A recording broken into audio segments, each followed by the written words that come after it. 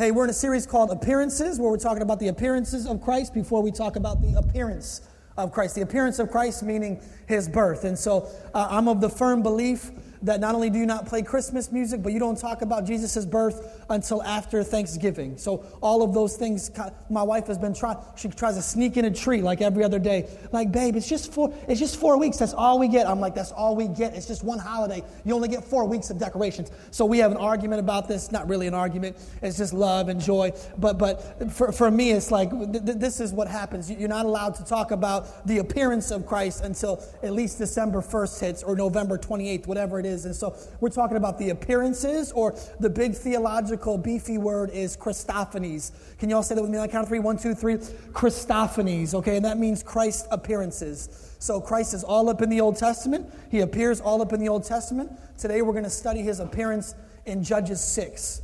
So please turn there with me, Judges 6:11. If you're brand new, if it's your first time, we like to cut right to the butter.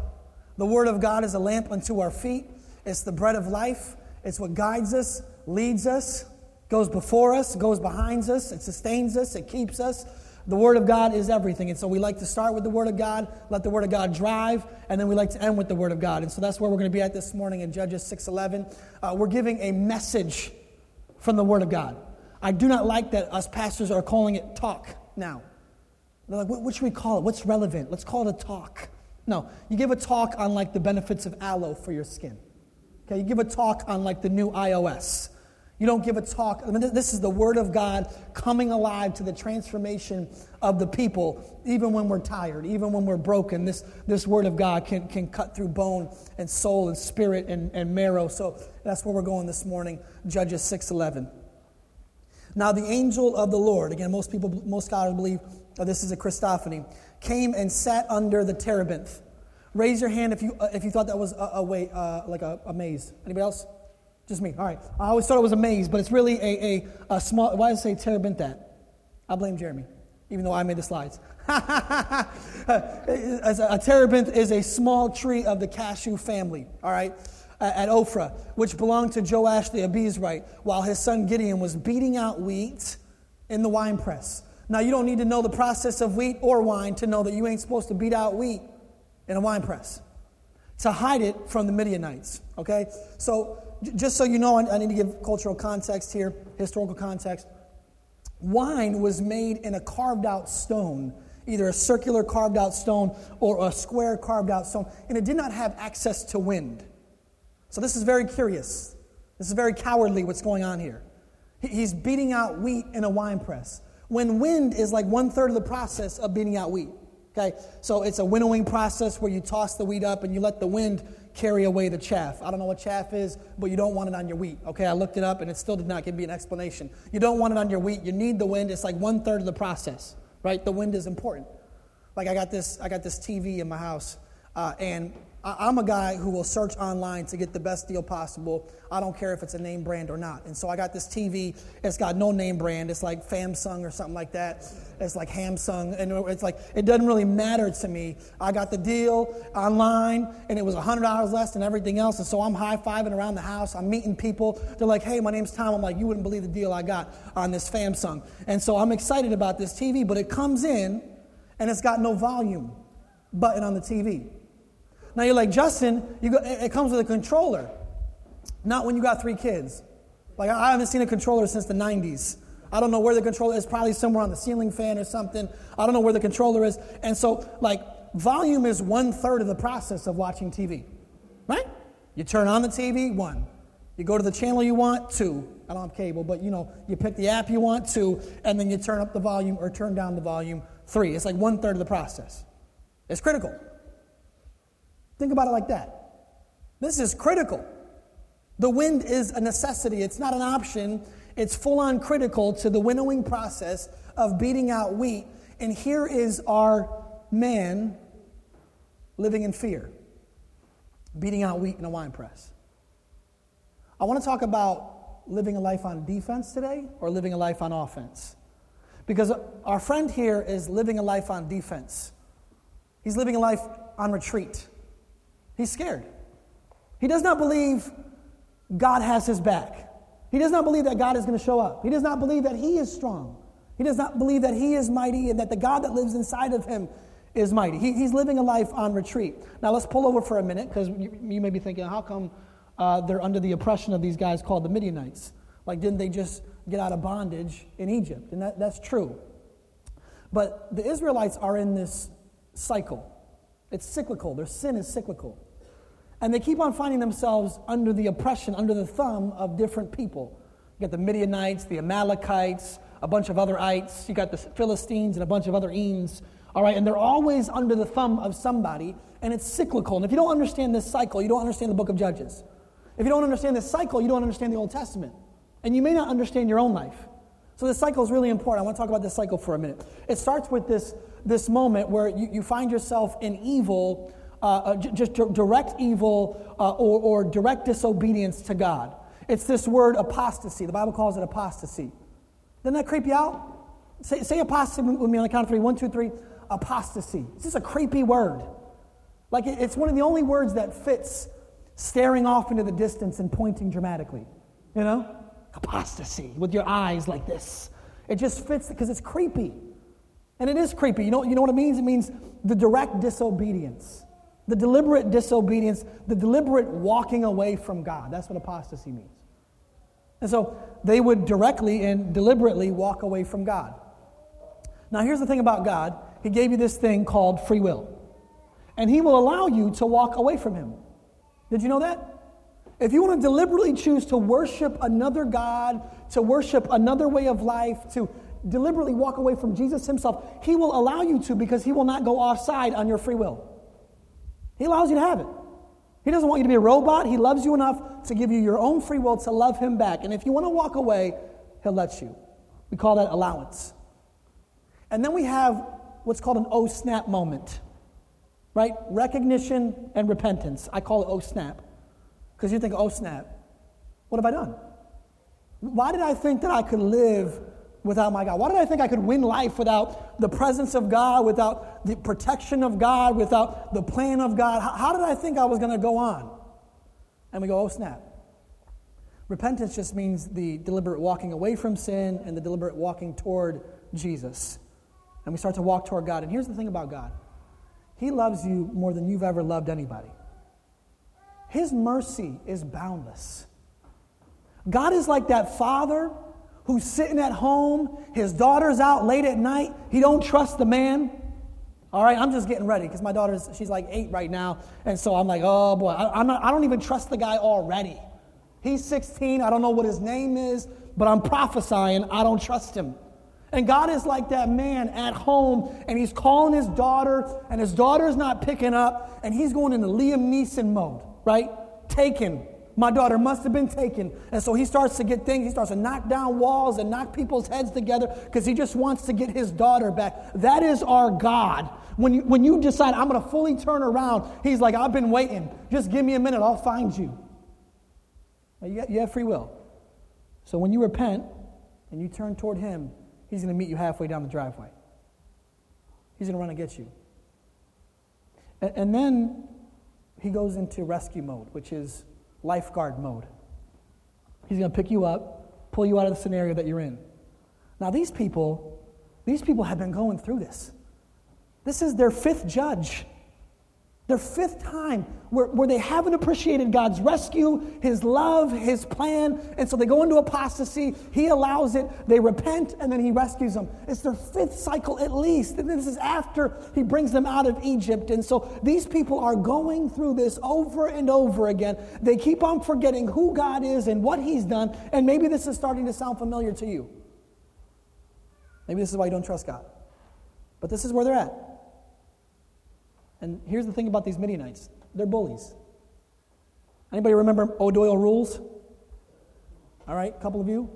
Those type of bullies. Like Letterman jacket, pour oatmeal on the head, give you a wedgie type of bullies. I mean, these guys are weird bullies. This is, in Rewind, this is verse 2. And the hand of Midian overpowered Israel. And because of Midian, the people of Israel made for themselves the dens that are in the mountains and the caves and the strongholds. For whenever the Israelites planted crops, the Midianites and the Amalekites and the people of the east would come against them. It's like it says they're like locusts, and they would just eat all the food. They're literally bullies who are stealing lunch. And these people are living in such fear that they're hiding in caves. They're making their stronghold in caves. Like, how much oppression do you have to live under to go, you know what? That cave looks really good. I'm just going to carve out I'm going to put a little lamp over there, a little plant. It's going to feel great. I don't need an apartment anymore. I just need a cave. That's the fear that these people are living in. And Israel, verse 6, was brought very low because of Midian. How many know you got to be brought low before you're brought high? Let's take a little cul-de-sac here. We hate the low. We hate conviction. But you got to be brought low before you're able to be brought high. That's how the cycle goes. Before you even recognize this oh snap moment, what have I done? Before you repent, you have to find the low. Now, when you're convicted of something, this is for Christians, especially ones who have been a follower of Jesus for a long time and you feel like you have no sin left. You feel like you've arrived. When you feel conviction, you're at a fork in the road.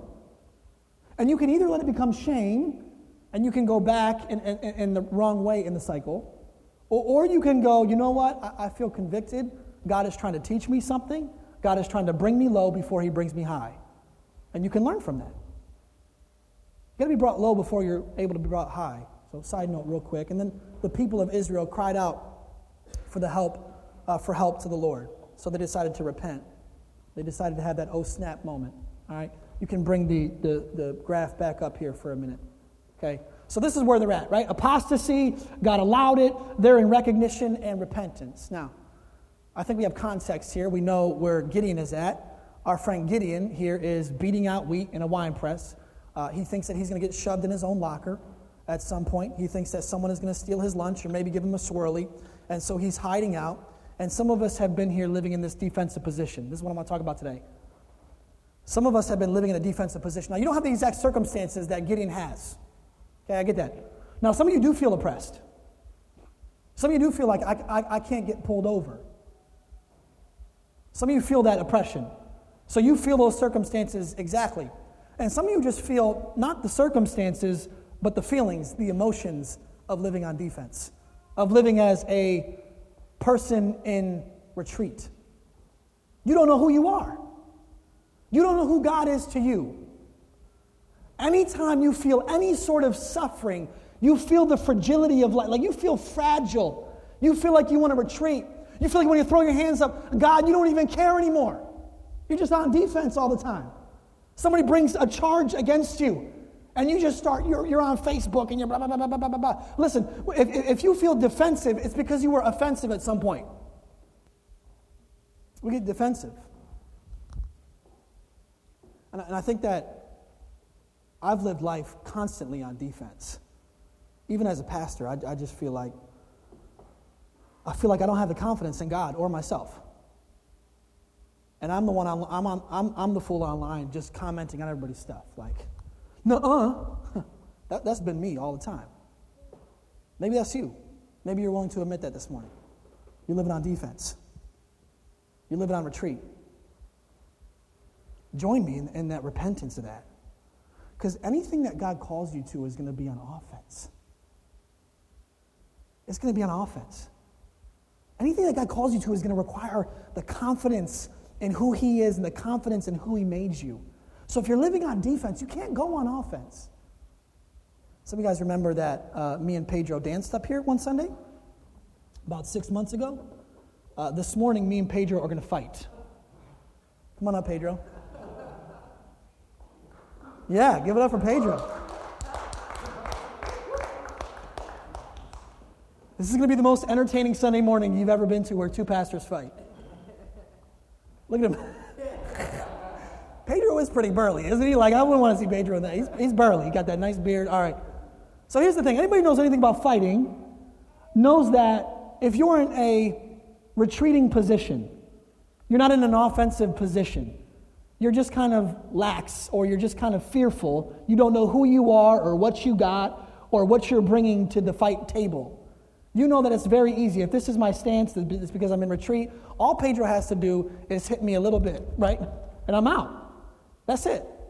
Because I'm in retreat. And some of you just feel that way.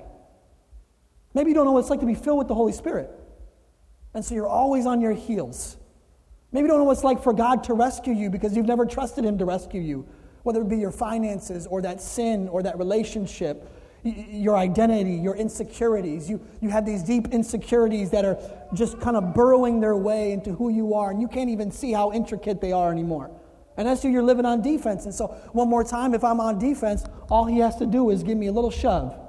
And you feel fragile. You feel fragile. That James 1 text that talks about that person being blown and tossed back and forth by the winds of life, that's you.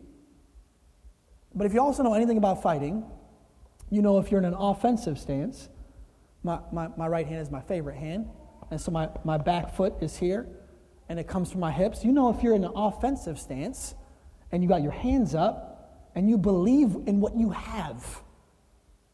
You believe in what you have. Not in who you are, but in the strength that you have, whether it be from God or from yourself. We'll talk about that later. But you believe in what you have. If I'm like this, Pedro can knock me all day long, right? Okay, right. Wow. It's an illustration, bro. Relax. He's got some stuff stored up against me, okay? He can hit me a little bit. Right? And so give Pedro a round of applause. Hit me so hard my shoe untied. If you're in an offensive stance and you know who you are in Jesus,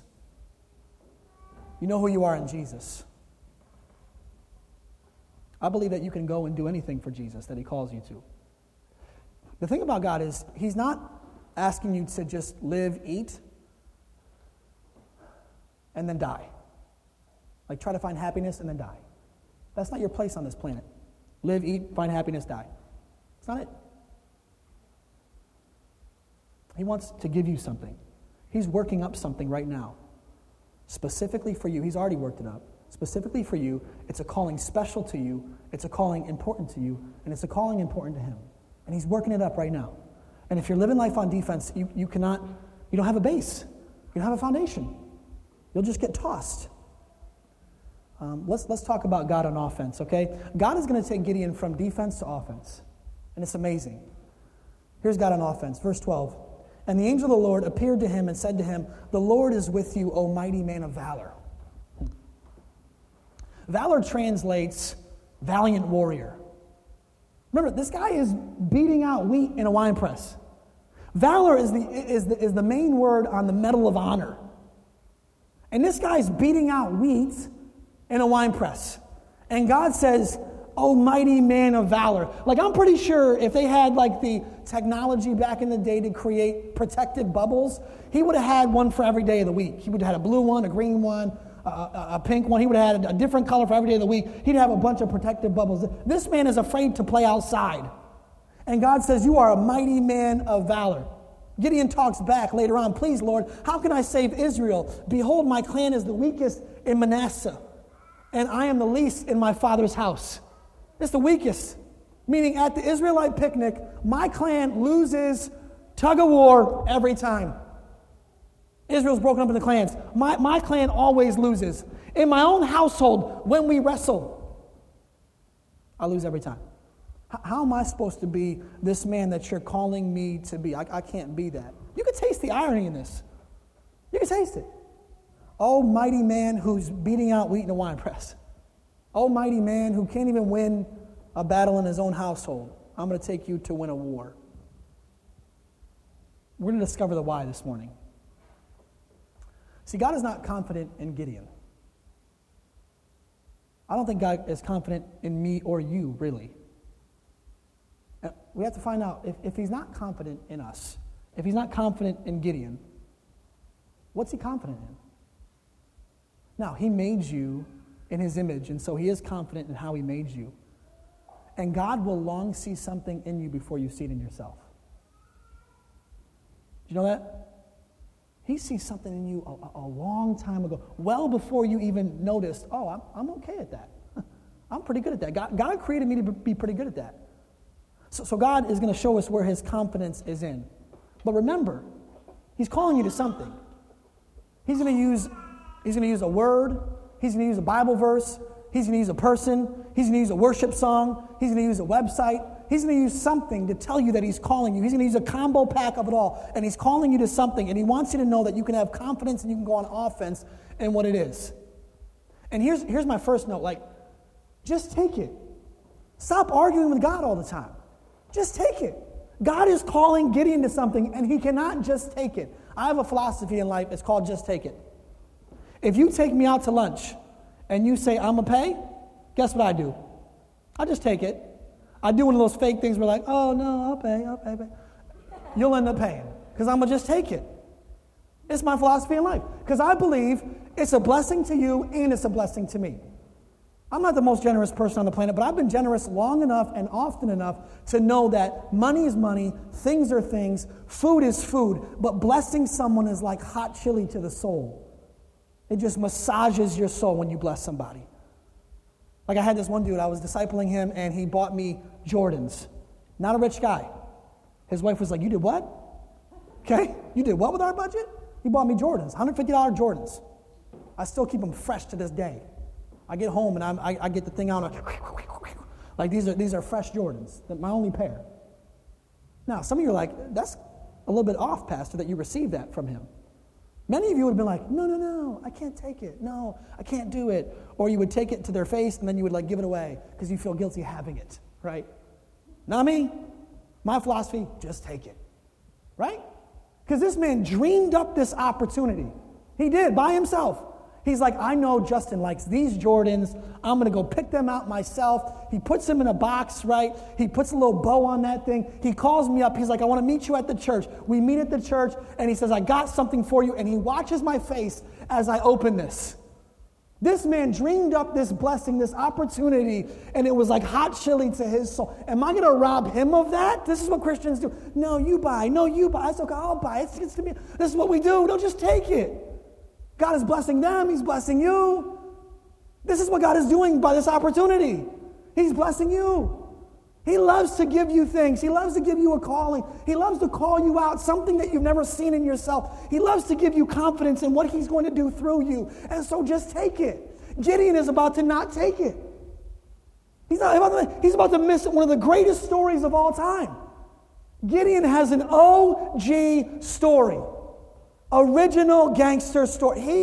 His story is amazing. He takes 300 people, 300 men, and he wins a war with no weapons against thousands and thousands of Midianites and Amalekites. God's like, you just take 300, and I want you to surround them. Surround them at night, and bring torches and hipster mason jars, right? The glass jars, and then I want you to bring the trumpets. That's an intimidating instrument. Bring the trumpets. Not even the drums. I would have brought the drums. Boom, boom. That. For me, that's like a heartbeat. It's that's going to scare somebody. He says, no, bring the trumpets. It's that doesn't do anything. He says, just get these things. No weapons. And they surround the camp. And God's giving these men nightmares. Nightmares. And these men are like, are we going to lose this battle? And all of a sudden they hear the smashing of the jars. They see the lighting of the torches, and they hear the trumpets, and they start to kill each other and run. And God wins the war through one recovering coward-holic and 300 men against what the Bible says is men like locusts. That's an OG story. And he almost missed it because he wouldn't just take it. Just take it. God sees something in you. More importantly, he sees something in himself, and that's what we're going to talk about to end today. But I don't want your insecurities, your intricate insecurities, to rob you of having a beautiful story in Jesus. A heroic story. A supernatural, big bicep story. I don't want you to miss that. I think typically what happens when God calls us to something is we start to offer our viewpoint. Don't we? God, you got the wrong person. That's probably what Gideon did. Are you talking to anybody but me? You must be talking to anybody but me. Anybody that's not beating wheat in a wine press. We start to offer him our viewpoint. Listen, your viewpoint is like the nosebleed section. Now, you ain't got much. God is not interested in your viewpoint. Your viewpoint's really not that good. Is that fair? It might come off mean, but I think it's fair. My viewpoint is not that good. It's very limited. It's the nosebleed section, and if you don't like sports, of a concert. You can barely see anything. God's like, I'm not interested in you telling me who you are and what you have, because God never was confident in who you are and what you had. He was never confident in that. I'm going to tell you what he's confident in, but let's look at the scripture first. Verse 12. And the angel of the Lord appeared to him and said to him, the Lord is with you. That's so important. The Lord is with you, O mighty man of valor. And Gideon said to him, please, my Lord, can you all say this next word? 1, 2, 3, if. Say it with me, 1, 2, 3. If the Lord is with us, why then has all this happened to us? And where are all his wonderful deeds that our fathers recounted to us, saying, did not the Lord bring us out of Egypt? Did that man say if? Jesus is standing in front of him. And he says, if the Lord is with us. He's right there. What do you mean if? Oh, this is so us. What do you mean if? He's standing right there. This is what we do. Okay, I know, God, that it was our apostasy and we don't really care about you at all and we started worshiping other gods, but it doesn't feel like you have our back even though you're standing right in front of us.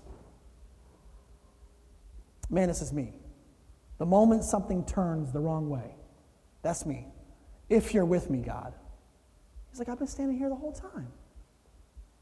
All right, here's the big idea. Here's where we get all said to them, please, Lord, how can I save Israel? Behold, my clan is the weakest in Manasseh, and I'm the least in my father's house. And the Lord said to him, but I will be with you, and you shall strike the Midianites as one man. But I'll be with you. My father was always a bigger man. Now he got one of these. He calls it his hedge of protection from women. It's pretty cute. He's got one of these. He's always been a bigger guy. He's always been a strong man. I always wondered, like when we were driving, he would always beat on the steering wheel, and he only needed his fingers, but just his fingers alone made this strong noise. Boom, boom, boom, boom. I'm like, what is going on with his fingers? Because my fingers did not do that when I was little. Now they do that. But before, I'm like, wow, he's so strong. And so it didn't really matter what we were doing. My father's always been adventurous. He'd pull over at a creek, and he's like, let's go jump off that rope into that creek. And we'd be the only people there, the only white people willing to get out of the car and just go jump in a creek. And everybody's driving by like, what are these people doing? Right? That was us. That was my dad. He's always wandered up front in a baseball game. Like, we got seats way in the back. My dad, mad sneaky. He's like, you know what? Let's just go down there. He's always doing adventurous stuff. He's always jumping off of things, right? He's always like, let's go jump off that. We jumped off of bridges, little bridges into water. We just did that, and I was like 10, and he's jump off this bridge. Let's go do this together. I did all those things with my dad because he was so strong. I would never have done them alone, but with him there, with the company that I had, I'd do anything. I'd do anything. God is not confident in you or what you have. He's confident in the company that you keep. Please get that before we go out of here. He's not confident in you or what you... It's not like he got the Trinity together. He's like, Son, Spirit, let's get together. Look at what Pedro's got. Woo, it's good. We're going to use him. No, God is confident in how he created Pedro. God is confident in the specific, intricate, life-giving characteristics that he gave Pedro. And he's confident in the company that Pedro has. God himself. This happens all throughout the Old Testament. Men are offering their perspective. God tells Moses, go to Pharaoh. Tell Pharaoh to let my people go. Moses offers his perspective. Here's who I am and here's what I have. I'm only this and I have a stuttering problem. And God tells him, I don't have a stuttering problem. Matter of fact, I created the mouth. He tells Abraham, I'm going to create a nation through you. What does Abraham do? I'm 100. And they haven't came up with that science yet that helps the 100-year-olds get past this problem that I have. Right? What does God tell him? I don't have that problem. Right? Then God later on creates the Son of Man, Jesus himself, through a virgin. All along, man has been telling him, this is who I am and this is what I got. And God has been saying, this has never been about you. This is who I am and what I got. Right? That's the narrative of the Old Testament. This is who I am and what I have. At one point, I think it's really bad English, and it's actually Hebrew or Aramaic. But God says to Moses is like, who do I say sent me? And God says, tell him I am sent you. I'm pretty sure that's the wrong sentence in every form of language. Tell him I am sent you. But if you look into it, what does that mean? Who created the sun, the moon, and the stars? Who's the guy that created everything? I am. Who's the guy that created that mouth? I am. Who's the God that created humanity? I am. Who's the God that created the stars? I am. Who's the God that is going to beat up thousands and thousands of people with just 300 men? I am. God's narrative is about himself, and you just getting to be a part of the journey. So if you're not confident in yourself this morning, be confident in him and who he made you. And be confident that he's picking you. Because if he's picking you, that means he's got a plan. That means he's going somewhere with you. Just take it. I often feel like I don't understand why God chose me to do what I get to do. And worship team, come up here.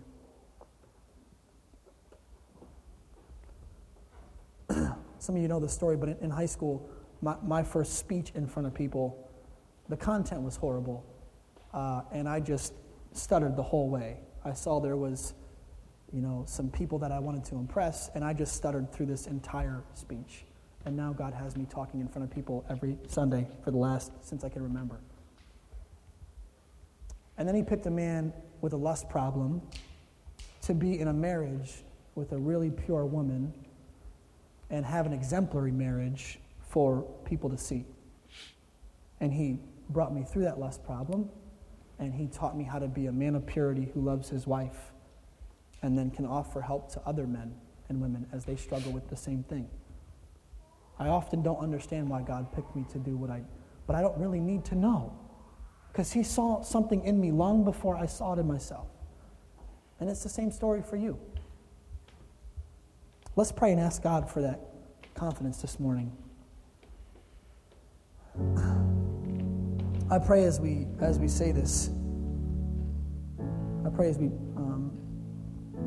ask God for these revelations this morning, I pray that his Holy Spirit will fill this room.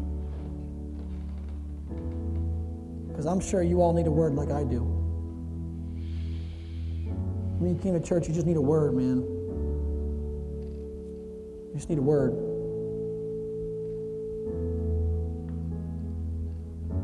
God, we need a word this morning. What are you calling us to? What are you calling us to? What are you calling each individual to? Every soul in this room has something special they need to go about, and they need to go about it soon. And it needs to be offensive. It needs to be on the offense. It needs to be confident in who you are and how you created us and how much you love us and how much you forgive us, and that you've already finished what you started. That when you said on the cross, it is finished, you meant it. That yes, we are sinners, but we are sinners saved by an ocean of grace. We swim in that grace, we live in that mercy, and you forgive us, and you employ us, and you pick us, and you choose us, and you charge us, and you set us up. You go in the dreams before our enemies. You go behind our enemies. And somehow you love our enemies all at the same time, God. I don't know how you do it, but God, we are grateful this morning, and we want to step in confidence, in power, into what you call us to. So God, would you speak to the hearts and souls of the people in this room?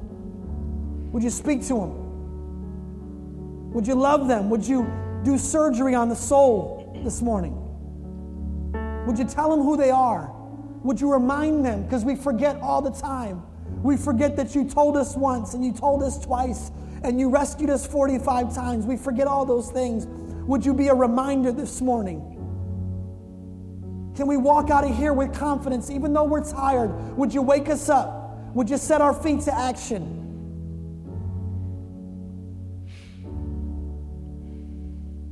I trust that right now there are people in this room you've been setting up this message for months now. You've been talking to them. You've been asking them to do something for months. And this is the confirmation that they needed this morning.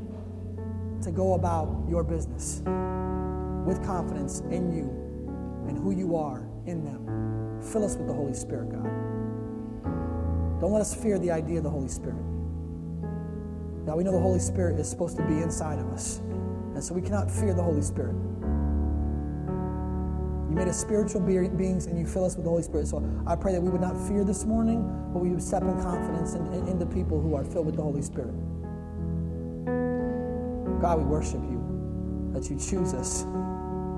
God, I worship you that you chose me, knowing my sin, knowing how weak I am, knowing what a fool I can be. You chose me. Let's stand up. Let's stand up together. God has made you a soldier. He's made you a son. He's made you a daughter. He's given you inheritance. He's given you himself. You are not a victim. Whoever you are, whatever race you are, whatever gender you are not a victim. God loves you. He employs you. He sets your feet on solid ground, and he believes that you are going to do amazing things. And this is not the health and wealth gospel. This is confidence in who he is and who he made you and why he made you. Love you, Jesus. Love you, Jesus. Speak to us.